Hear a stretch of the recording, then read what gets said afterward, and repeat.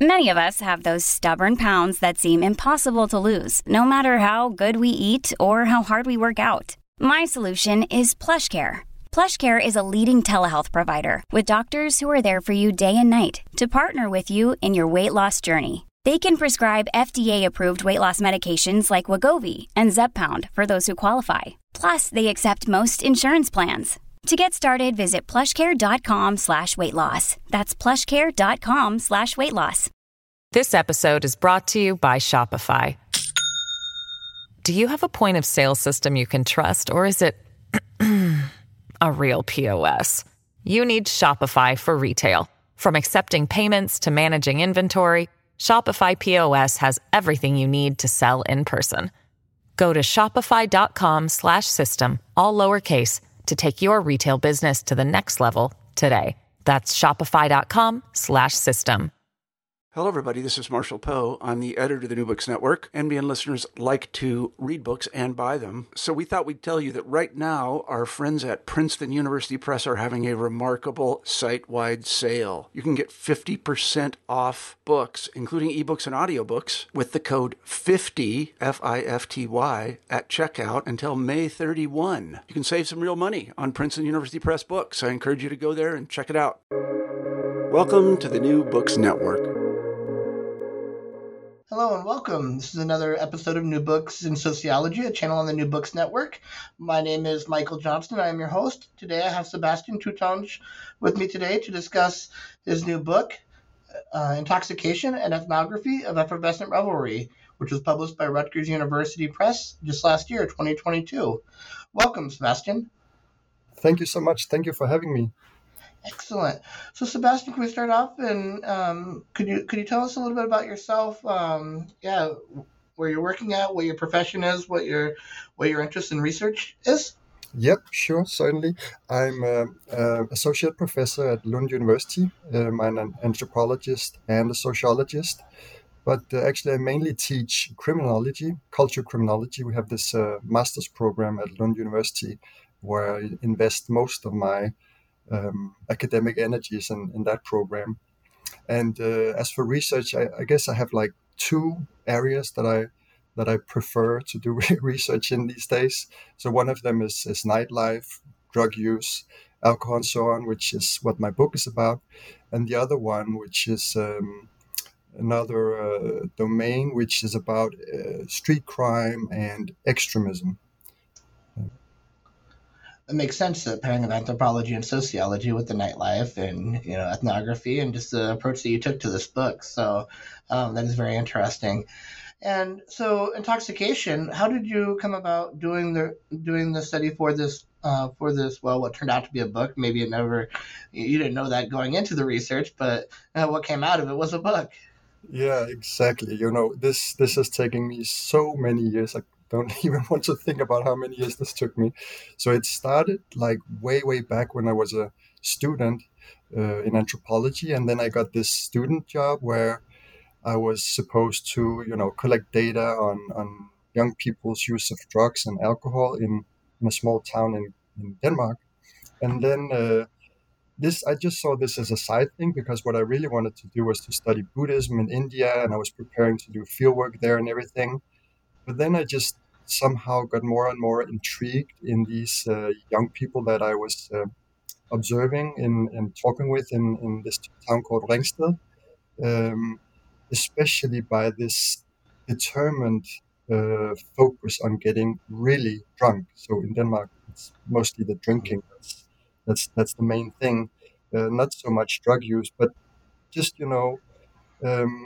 when you come and into this field, sober, doing systematic observation, talking with people, it just struck me that there's something super interesting in how we humans in many cultures intoxicate ourselves, and it's super destructive and yet also can be super pleasurable. So I really wanted to study that, and then it turned into my master thesis, and I continued studying it in different scenes, not only in the province in Denmark, but also in other parts of Denmark and in Bulgaria, even in Spain, with tourists going on a weekly binge. And I guess, looking back, the main driving question behind this is basically, why do we intoxicate ourselves? We can see it happens in all cultures at all times, that people come together for intoxication with or without drugs. And I find that, fascinating. Why on earth do people do that? Sometimes people die from it, addiction problems and so on. So why do we do it? That was the project it turned into.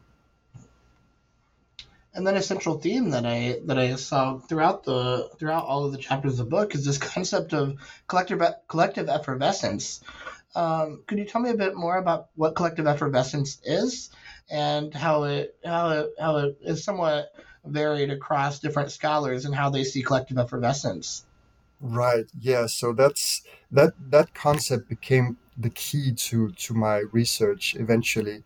Um, I tried different other concepts and theories. We have edge work, we have oceanic experience by Freud, we have many other tools that we can use to understand group intoxication. But collective effervescence is definitely my favorite one. It captures, and that would be perhaps the key argument of the book. It captures the essence of what people are searching for and sometimes experience when they come together for group intoxication, especially intensive forms of intoxication, such as festivals or nightlife resorts abroad and so on, and nightclubs. And what does it mean? So if we go back to Durkheim, he was the one, together with Marcel Mauss, who wrote about this and gave lectures about this more than 100 years ago. And so they began doing this 130 years ago, approximately. And then in the book Elementary Forms of Religious Life, which is, I think, maybe Durkheim's masterpiece, if one should mention one, from 1912. And there, collective effervescence refers to an absorbing group experience, an experience of profound excitement that involves some sense of being taken out of oneself and merging with some larger whole, the group, forgetting about oneself and so on. So if one pictures a crowd of ecstatic worshippers dancing around a bonfire or something, that's the kind of excitement that Durkheim had in mind with this concept. And he believed that this altered state, it is an altered state of consciousness, that it's essential to all religions. It's a sort of connection that people will feel when they fall into rhythm, performing a dance, a ritual dance, or swaying during prayer, or chanting to mantras and so on. So we can find it in all religions. According to Durkheim, it's kind of the main religious experience. And at the peak of the experience, according to Durkheim and many who have kind of used the concept since, when people really connect with each other, they tend to forget themselves, daily problems, concerns about the future and so on, and just immerse themselves in the group. And then he also has, a whole bunch of ideas of how this experience can open up to new ideas, and also that it will tend to be channelized into symbols that then come to stand for this magnificent experience as it can be. It can also be a dark experience, but I guess he mostly talked about the positive sides of this, although he was aware that things can go horribly wrong when people are excited in this manner. And I don't even think that he had the opportunity in his life to fully develop his conceptualization of collective effervescence, because I think to myself, if he lived a little bit longer, would he have tied it back to division of labor and the difference between organic and mechanical solidarity? And in the 21st century, with the heterogeneity of our society, is it difficult to have collective effervescence, and is that important stage? Forgetting about oneself and dropping out of society to see the group more than one's own personal differences from the rest of the group. Yeah, no, you're totally right that he died soon after the publication of this book. He gave some interesting lectures afterwards where he was able to elaborate a bit and defend himself, because there were critics at the time, um, and they would, for example, one of his collaborators, Gaston Ricard, he wrote that Durkheim reduces religious experience to a sort of orgiastic state, this group state, and he ignored other kinds of religious experiences. And also Bronislaw Malinowski, the anthropologist, raised similar critique, and they were also agreeing that Durkheim, he doesn't fully develop a typology of types of effervescence. He hints at maybe two types at the most, but surely the effervescence of in a nightclub is not the same as that around the totem pole, or in the mosque, or in the Hindu sect, and so on. So what they call for back then in critics of the book is how does effervescence differ across social gatherings, and that problem interestingly has followed Durkheimian research up till today, even when we have big magnificent books about effervescence, such as Randall Collins' work in Interaction Ritual Chains, another masterpiece. Even in that book, there's no attempt to kind of distinguish between types of effervescence. I think that's been kind of a hindrance to Durkheimian research for decades. And then Collins is probably the next big name that we think of when we think of collective effervescence in his ritual chains. Could you tell me a bit about his conceptualization and how it's different than Durkheim's original, and how Collins has made a name for himself there? Yeah, you're right. I think maybe he is the main thinker today who has used and weaponize this concept so it can be used to study a whole range of things, and it's really been taken up by so many researchers, the way he reformulates it, and the theoretical model that he builds. And he's pretty close to Durkheim in his concept of effervescence, except for one huge difference, and that is that Collins extends the concept to cover instances of group excitement that occur on a day-to-day basis. For Durkheim, it's this unique experience that people feel a need to commemorate through storytelling and rituals afterwards, and it's something that touches the very heart of society. It's not that often that it happens. And then Collins says, well, it does happen. It can happen during an engrossing conversation when we are physically together, and that there's this flow in interaction, and we can read signals from each other, and then we build up, stir up emotions, collaborate, you could say, in stirring up emotions, and then the magic of effervescence can happen in a conversation, or during casual sex, or during singing in the church, on a lazy afternoon and on a Sunday, and so on. It can happen on a daily basis. That's the big difference there.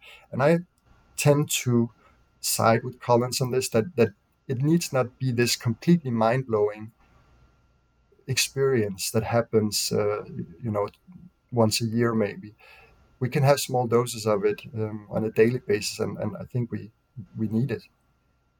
That's interesting. I didn't even think of Randall Collins in this way before, but you're talking about this, and I'm thinking of Howard Becker's becoming a marijuana user, and how there's some parallel there between the two scholars. Yeah, you're right. Yeah, and I think also the genius, I have Collins' book here on my side. I often have that. It is also that he builds this model of the causes and effects of effervescence. Where is it? It's on page 48 in my version of the book, where Collins is a sort of a positivist microsociologist. So he's very interested in the causes and effects of social phenomena. So he argues that what is needed to have effervescence. So first and foremost, group assembly. There needs to be at least two persons present, co-present in the same place, so physically close to one another. There has to be a sense of barrier to outsiders. There has to be a mutual focus of attention, and then a shared mood. So mutual focus of attention is that we, for example, during dance, we dance together, we're focused on the same beat, we become mutually aware, and we become aware that we are aware of the same thing, doing the same thing. And then the group magic can happen where the group comes to understand itself as a group, and that's what generates effervescence. So this is part of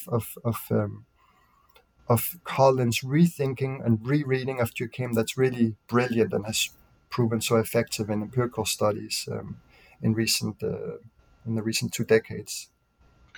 And then your conceptualization that led you in your research on collective drinking and the collective effervescence that took there. How do you conceptualize collective effervescence as well as something that happens in everyday life? So so the one problem with Durkheim is that he's French. I'm only half French, so he doesn't really define the concept that well, at least in his book. Then there were some speeches where he's a bit more specific. Also with Collins, he doesn't go much into effervescence itself. It's more the cause and effects, because he has this penchant for positivistic approach to things. And I'm more interested in the experience per se. I have this phenomenological tendency in my work, so I'm interested in the experience. So that's why I go in and try to describe it, and then I also present a typology of types of effervescence in my data, which are about nightlife behaviors. So that would be my 2 main contributions to this theory, I guess. And so I understand effervescence, the experience, as having 5 experiential components. First, and most importantly, there's this powerful feeling of connectedness. That's kind of the key of being part of a community, a common body. That's key. Without connection, genuine human connection, there's no effervescence. Then it's something else. Then it could be just excitement, or you can do a video game online with your friends where you get all excited, but it's not effervescence if you don't have connection. Second, there is an intense rush of emotions that carry people outside of themselves. It has to be intense. It makes them forget about the humdrum and stresses of everyday life. Third, there will be some transgressive urges emerging that make people do what they don't normally do, say what they don't normally say. It can range from innocent breaches of convention to law breaking and so on. And fourth, the energies of it all tend to be channeled into symbols that then come to stand for the experience and the group that generated the experience. I can maybe go into these 5 elements more one by one if you want. The final one is that people come out of this with a sense of purpose, vitality, solidarity, and unity that makes life worth living. We need this. So would you like me to go more into each of these elements, because maybe it's a bit abstract to just Yeah, that would be good. Yeah, I think that then our listeners could take that material and be able to have a better understanding of what you're writing about and how you were seeing the different scenes that you were when you're doing your ethnography. Great, perfect. And then, also, it's good to think about one's own experiences of connection in one's life, whether it's in nightlife situations or in a church, a mosque, or on the football stadium. If one can kind of tune into that emotion, that's helpful for understanding what we're talking about here. But so if we look at the first component here, the connection, then effervescence, the crux of it is to feel closely connected. And for Durkheim and Durkheimians, there's something inherently meaningful in meeting new people, getting close to them, moving to the same beat, singing to the same beat, sharing emotions and so on. And not only because we can obtain stuff from it, like we can network, or we can obtain long-term friendships or a partner and so on, but also just for the sheer pleasure of it in the here and now. So connection in order to connect, period. It's not some kind of project where you do something in the here and now to obtain something in the future. It's also its own reward in itself. Oh, an end, not a means to an end, but an end in itself. Yes, makes sense. Exactly, yeah. Yes. So it's this autotelic experience, the complicated word there, but that I have to look up repeatedly to understand it. But exactly that, it's an activity that is its own reward. That, and it sure is. And then typically people will feel when we interview people about this, they will feel connected with other humans. That's the most important stuff. That you feel intimately connected with people, but sometimes people will also say that they feel connected with nature. At raves, for example, outside in nature, that there might be a connection with animals or the wider universe. So this connective feeling sometimes extends beyond the community of humans. But the human connection is kind of the most important one, and what people mostly talk about when they try to describe this, which is difficult. It's difficult to interview people about it because it's an experience, and how do you put words into it? Then intensity, as I mentioned, would be the second key element of this experience. And if we think about the sensations that arise when a superstar goes on stage at a concert, you're there, maybe with a beer in your hand, talking with your friends, and there's a simmering of energy in the room, and then all of a sudden, Rihanna or another star comes into the scene, and it just explodes with energy. So that's kind of a full expression of effervescence, where people kind of connect with the icon, the energy star up on the stage, and then feel mutually connected, and the emotions just turns into this whirlwind that runs through the crowd. That's kind of energy implied. The transgressive part is, I guess it's only natural when people enter these states, and then people will feel emboldened to cross boundaries, that they can do stuff that they usually would not dare doing. So there's this experimentation, boundary crossing that tends to take place. People explore themselves and each other. They try out new ways of being, see the world from new perspectives, live out potentials that normally lie dormant, are kept away from public view, and look into aspects of themselves and aspects of existence that tend to be ignored, repressed, or forbidden in their normal lives. And part of what I like about the Durkheimian tradition, which also counts Georges Bataille, Michel Maffezoli, and Randall Collins, is that transgression is not something that's necessarily bad. It's just something that we humans sometimes do. It's not necessarily something heavily sinful. If we look at children, for example, they transgress the rules that adults set up all the time, and it's a natural part of growing up that we get a boundary, we get a rule, and then we breach it in order to figure out where is the rule, where is the boundary. So we cross it in order to become aware of it and know where it is, and also what the consequences of crossing it is. And if we relate it to nightlife behavior, then this systematic crossing of boundaries that you can see if you enter a nightclub or a festival, people talking silly, behaving silly, or doing daring stuff, it can be seen as a systematic investigation of the rules that we live by in normal everyday life. And then maybe people can figure out if they want to live by those rules or if they want to establish new rules and so on. So it's a natural part of especially youthful youth life, children's life.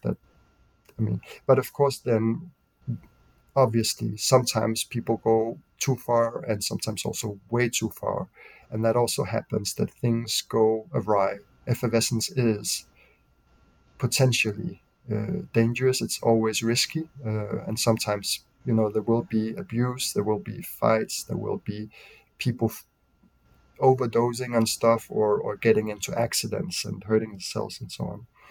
So that's part of the picture, that it can go awry for sure. The fourth element, this symbolization thing, is the most complicated one, I think. But let me try to explain. So when we have this that's picture the concert, then people get pumped up with all these energies. And most of this energy is invested in the moment to make it more pleasurable. It's not that people try to save up energy for the next day or try to get something out of it for the future. And yet there is a tendency for some of the energies to become channeled into what Duquesne would call sacred objects, such as a totem symbol or, Rihanna's autograph, if you can get that one, or a picture of you and her together, or something else. It can be anything that turns into a symbol of the experience. So these symbols, these effervescent symbols, become repositories for the collective energies. They are like batteries that can be used after the celebration to evoke some of the effervescence that happened in the past. So when people take out the autograph and show it to the friend or the picture, or then they will kind of feel it. You can, holiday pictures of from Ibiza or Cancun or wherever, where there is effervescent moments depicted in the picture. When people see it and share stories around it, they reconnect with those energies. So that's kind of a mechanism in effervescent moments that Duquesne he observed, and it's kind of been shown again and again that's something like this happens, that we come out of these moments with symbols that carry memory traces that can help us connect with those moments. And people really want those symbols. They want those pictures or items that can help them reconnect with their past effervescent moments. Yeah. This episode is brought to you by Shopify. Do you have a point of sale system you can trust, or is it a real POS? You need Shopify for retail. From accepting payments to managing inventory, Shopify POS has everything you need to sell in person. Go to shopify.com/system, all lowercase, to take your retail business to the next level today. That's shopify.com/system. And so that's, I don't know. Did I explain that okay? Was it? Yes, yeah, I think so. We're living the moment through a symbol. I think of maybe even a jersey that a person might wear to a football game, or something like that, to remember the past experience that they had with their friends. Or I think about some of the NFL games now that you go to, or baseball games even, and you can buy a beer. But not only do you get the beer, but you get to keep the cup, and then the cup reminds you of the experience that you had with your friends. Yeah, and we just intuitively know that these items are important because they can connect it with these experiences. And some thinkers kind of discard this as trivial and not that important. But these items can be super important to people. If you're a fan of some soccer team and you wear those symbols, if you're a big fan, you wear them to funerals, you wear them to weddings and so on. It's not just something funny. It's important to people too, because they can connect people with effervescent moments and the community behind that moment. And that's why they like, people will die for their community symbols. Sometimes they're soldiers dying for the flag, running into a bullet range, pull out a piece of cloth. But it's not just a piece of cloth. It's the flag of their group that they have through rituals invested with the energies when they salute the flag, when they gather around it, and so on. So symbols are something that people will die for because they are generators of social solidarity and community. And it's infused with energy, right? I mean, just as you're talking about, the symbol is infused with energy, and it can be positive or negative energy. I think about all of a sudden the team starts doing poorly, or the team does something against your allegiance. People burning jerseys after a player leaves the team or something like that. Yeah. Yeah. And so people will have hot emotions when they see somebody burning their symbol or stomping it. We have many contemporary examples of that. So good, because that symbolization element is a bit difficult to get your head around if you're not used to this kind of theory. But good. We nailed that one. I'm happy it came across okay here. So the final element would be revitalization. So the book, by the way, has a chapter on each of these 5 elements. And if we go back to Durkheim, he saw effervescence as something necessary and irrepressible. And we also see this in Collins' work, that effervescence is something that we need just as much as we need a sense of safety, food, and so on. Without it, we grow paranoid, depressed, and anxious. We could see that during the corona, where people couldn't connect that much with each other, that for many people who were isolated, it was a magnificent problem, right? That we need some kind of effervescence. Wherever we get it from so many different places, but we need it. It's a fundamental human need. So Durkheim was quite clear in this, and he, I don't know, I share this conviction that effervescence has potentially edifying qualities, and I believe it's crucial to cultivate a deeper understanding of these qualities if we are to make better use of them. But of course, again, effervescence is and always will be risky. It can be dangerous if states of effervescence take hold of people in unsafe environments, especially when we're dealing with very young people who tend to be pretty bad at taking care of themselves and things go wild. So I think as a society, we really need to think about, where do people today get their shot of effervescence, like the big full-blown effervescence? Well, it's very much in commercial settings, in nightclubs, also football stadiums, of course, and some in religious institutions. Politics also now is a growing arena for effervescent moments. So we have to look into who are controlling effervescence today, and how can we as a society become better at so if we talk about nightlife, at having effervescent revelry that is less focused on heavy drinking and drug use and more focused on music, maybe dancing, healthy activities, and not just heavy binge drinking, which would be the kind of substance that drive much effervescence in the Nordic countries where I come from, and in the country you come from, Michael. Yeah.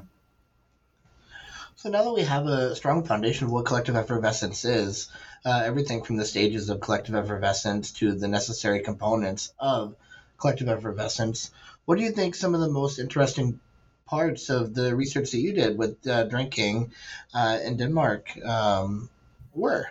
What were some of the experiences that were most interesting to you? Yeah, so it's the most interesting part of my fieldwork would definitely be in these nightlife resorts, Sunny Beach, Golden Sands, Ibiza.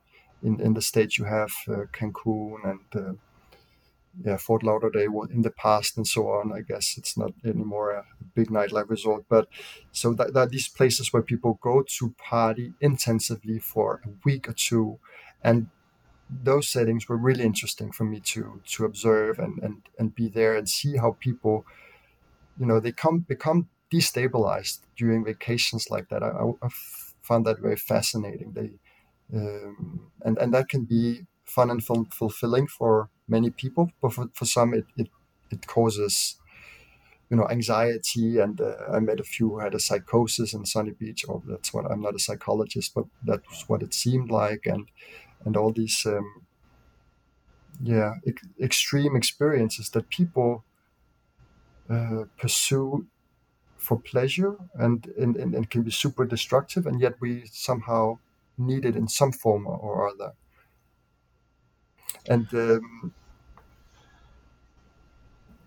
don't know, but also an interesting thing that I hadn't read about in the literature, but just for these settings, is that many of the young men who go to these places, they buy sex from sex workers. I had not read about it before. We did a survey about it. I can't remember exactly the numbers, how many went to buy sex during these vacations. but it was a lot. Many went to strip clubs, which is very uncommon in Denmark, and went pay for sex, and 18-year-olds, 20-year-olds, young men, and so that surprised me. And when I started interviewing people about it, it was interesting to see that it was not because it was particularly pleasurable. When they described these experiences, it was full of even disgust and craziness. And so I think a big drive to do it was to try it out, and also to get a good story out of it, because that's also part of these behaviors, that people want experiences that they can then later tell about to friends, selected friends, who will not judge them too harshly for what they did. And it was over several nights. I remember the story of almost like going to bed drunk and waking up and going right back into the drinking practice again in some of these circles. Yeah, yeah, it can be quite overwhelming. And some of the younger ones, I remember a conversation with a young woman who had panic attacks, and so she was certain that somebody had spiked her drink with drugs. And then I just went through, okay, what have you done during these last 5 days that we've been here? And it was continuous drinking, almost no food, pizza slices here and there, a burger, very little sleep, and so on. I was like, maybe your drink was spiked, and I have to watch out for that. But maybe it was your intake of alcohol and junk food and lack of sleep. It can do pretty heavy damage on you if you don't take care of yourself. And so many of these young people, they didn't fully understand that before. They didn't know about this. But that's what people came there for, and without such party experience, vacationers wouldn't be going there. Exactly. It has to be wild. You don't go to sip juice and play with Lego, as another tourist said. Yeah. So then so I'm hearing that there might have been a specific cohort of people who would go to these places for the experience. You were saying some of the younger people. So was there a specific demographic that you found yourself seeing more often than others? Yeah, so if we focus on this Danish study, which is where I have most of my data from, they were middle class, on the track of getting a decent educations and having good lives. It was not marginalized individuals. It was people from good backgrounds with the future ahead of them. So this whole idea that it's escapism, that people drink heavily to escape from the burden of life and to forget things and forget their miserable lives and so on, that was not really the case with these Danish people that I studied. They're pretty happy with their lives. Of course, life occasionally is not fun at all for all of us, but it was not escapism. It was first of all an embrace of communal states of effervescence. It was, and of course, you can see it as kind of both. If I should not simplify things too much here, that you pursue these experiences as a movement away from the dullness of everyday life. Yeah, there's that to it, of course. So it is, in a sense, some sort of escape, but it's also very much an embrace of the community and of these wild experiences and all the good stories that come out of it. It has this dual nature, I think. You call it communal, so it has a cultural element as well. So it's not something that is, completely taboo necessarily.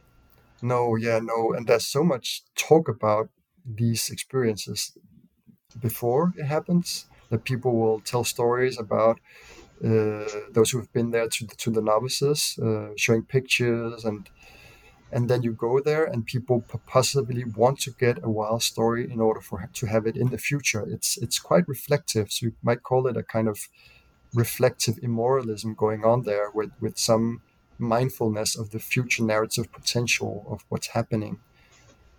It's So, were there any experiences that you had while you were doing your research where you thought maybe it's time for me to pick up and go home as a result of, what you saw, or maybe reflected on whether or not you were having some sort of an impact on the behaviors that were taking place among the groups you were, you know, part of, hanging out with? Hmm. Yeah.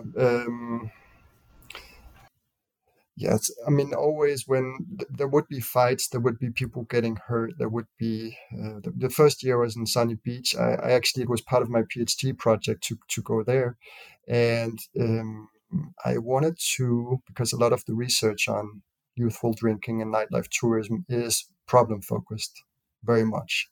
So I wanted to look into the pleasures. Why do people do this? What kind of pleasures are involved? That was kind of the question before I really arrived at the theory of effervescence. And then the first year I was in Sunny Beach. There were four young people who died, and I think it was three or four. One person who drank so much he was 17-year-old, and he died. I was supposed to be on that pub crawl. I knew somebody who was family with him that I was with when it happened. And he drank, he vomited, and then he kind of choked in his own vomit. So that can happen if you drink extreme amounts of alcohol.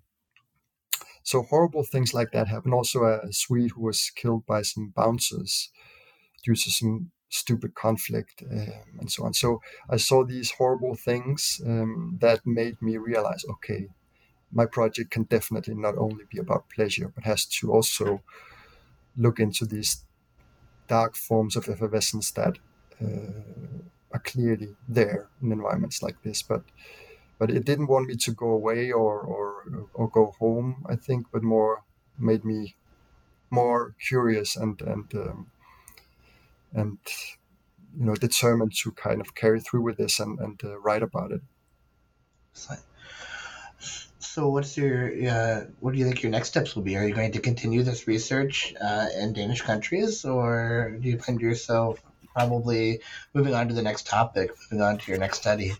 Yeah, I'm probably gonna work on a bit of different things, gangs in the Nordics. But regarding this topic, I want to go a bit ahead with this typology of effervescences. I think I need to do a bit more on that. I have it in my book, these different types of effervescence, but together with Professor Philip Smith from Yale University, we are assembling an anthology with chapters about effervescence in different contexts, online, uh, ayahuasca users, graffiti writers, rioters, and many other topics where we want to, part of the project is to figure out, okay, how does effervescence differ across cultural contexts and across gatherings, sizes of gatherings, and so on. I think there's more to do there.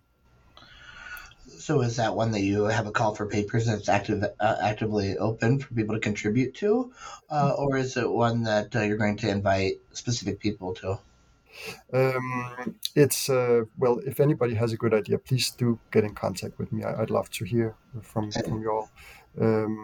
We have found the chapters. I think so it depends a bit on the editor, which we haven't found yet. Will we have 10, 11, 12 chapters, or is there room for more? So we have those. I think we have 11 chapters now. But who knows? Maybe there can be another volume. I think there's much more interesting stuff to be done here. I'm just thinking also, why haven't somebody written more thoroughly about some of the attacks on congresses that's happened in the U.S. and in Brazil, on Capitol Hill in the U.S. Lots of effervescence there. So Randall Collins has written an interesting chapter about it for sure. But I think we need more research on this, on what happens on the ground when people pump up the energies and when situations of in-group love and merriment turn violent. I think of things like AI, artificial intelligence, and how that contributes to a collective effervescence, whether it supplements it or enhances it, or what role does AI play, and it's very early adolescence. Yes, I think exactly. I just had an exchange with Philip Smith yesterday about this, where there was somebody who tried to attack the the British Queen after intense interaction with an AI robot.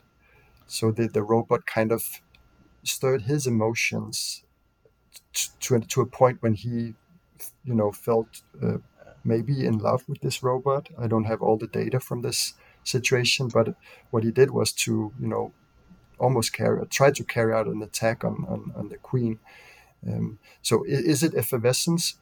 We don't know yet, but definitely a stirring of emotions in an interaction that can lead people to do good stuff, heroic stuff, but also barbaric stuff. And then internet I'm always fascinated by, because being in rural Iowa, there's this CCTV that I'm currently looking at, where I can be anywhere I want to be on the internet, and I can watch what's happening without having boots on the ground, without having to travel all over the place. And I think to myself, can collective effervescence be observed from a distance? And I regularly get caught up in Goffman, because Goffman was all about face-to-face interactions, and also another guy who died too young without being able to experience or enlighten us on what he thinks about internet. Yeah. So that's one of the huge questions for future research, and hopefully in the near future, is these online technologies. How can we study effervescence with them? And also, so Duquesne would have it that we need to be co-present physically to have effervescence. Collins is on the same page. I am too. But I think we need to be open that we can have effervescence. Perhaps we need data on it when we're alone in front of the screen. If through gaming, for example, surely there is excitement. That's obvious. Everybody who've seen that can see the excitement. But is there a sense of presence and being there? You are there physically and mindfully. Yeah. So that's something there that we need to figure out. But my position for now is that being physically co-present just exposes us to a bombardment of stimuli. We can look, touch, smell, all these senses that are being activated in interactions where we're in the same place, that technology today doesn't allow for. We can't smell people online yet, and so on. And so I go with Collins and Duquesne on this, that full-blown effervescence, you need to be in that same place. I think so. And Zoom would be a good data point to start at, right? Looking at the Zoom classrooms and whether professors could get their students all on the same page to drop out in the classroom. Mm-hmm. Yeah, exactly. Mm. Excellent. This has been great. I really appreciate your time on the show today. But we have time for any last words or any last ideas that you would like to share with everyone. Yeah, please get in contact with me if you want to discuss effervescence. I'm very open to that. All things effervescence is in my interest, and probably always will be. And then thank you so much for inviting me to this show. And I'll put Sebastian's contact information in the little write-up. So please, as you said, get in contact with them with any questions or contributions you'd like to.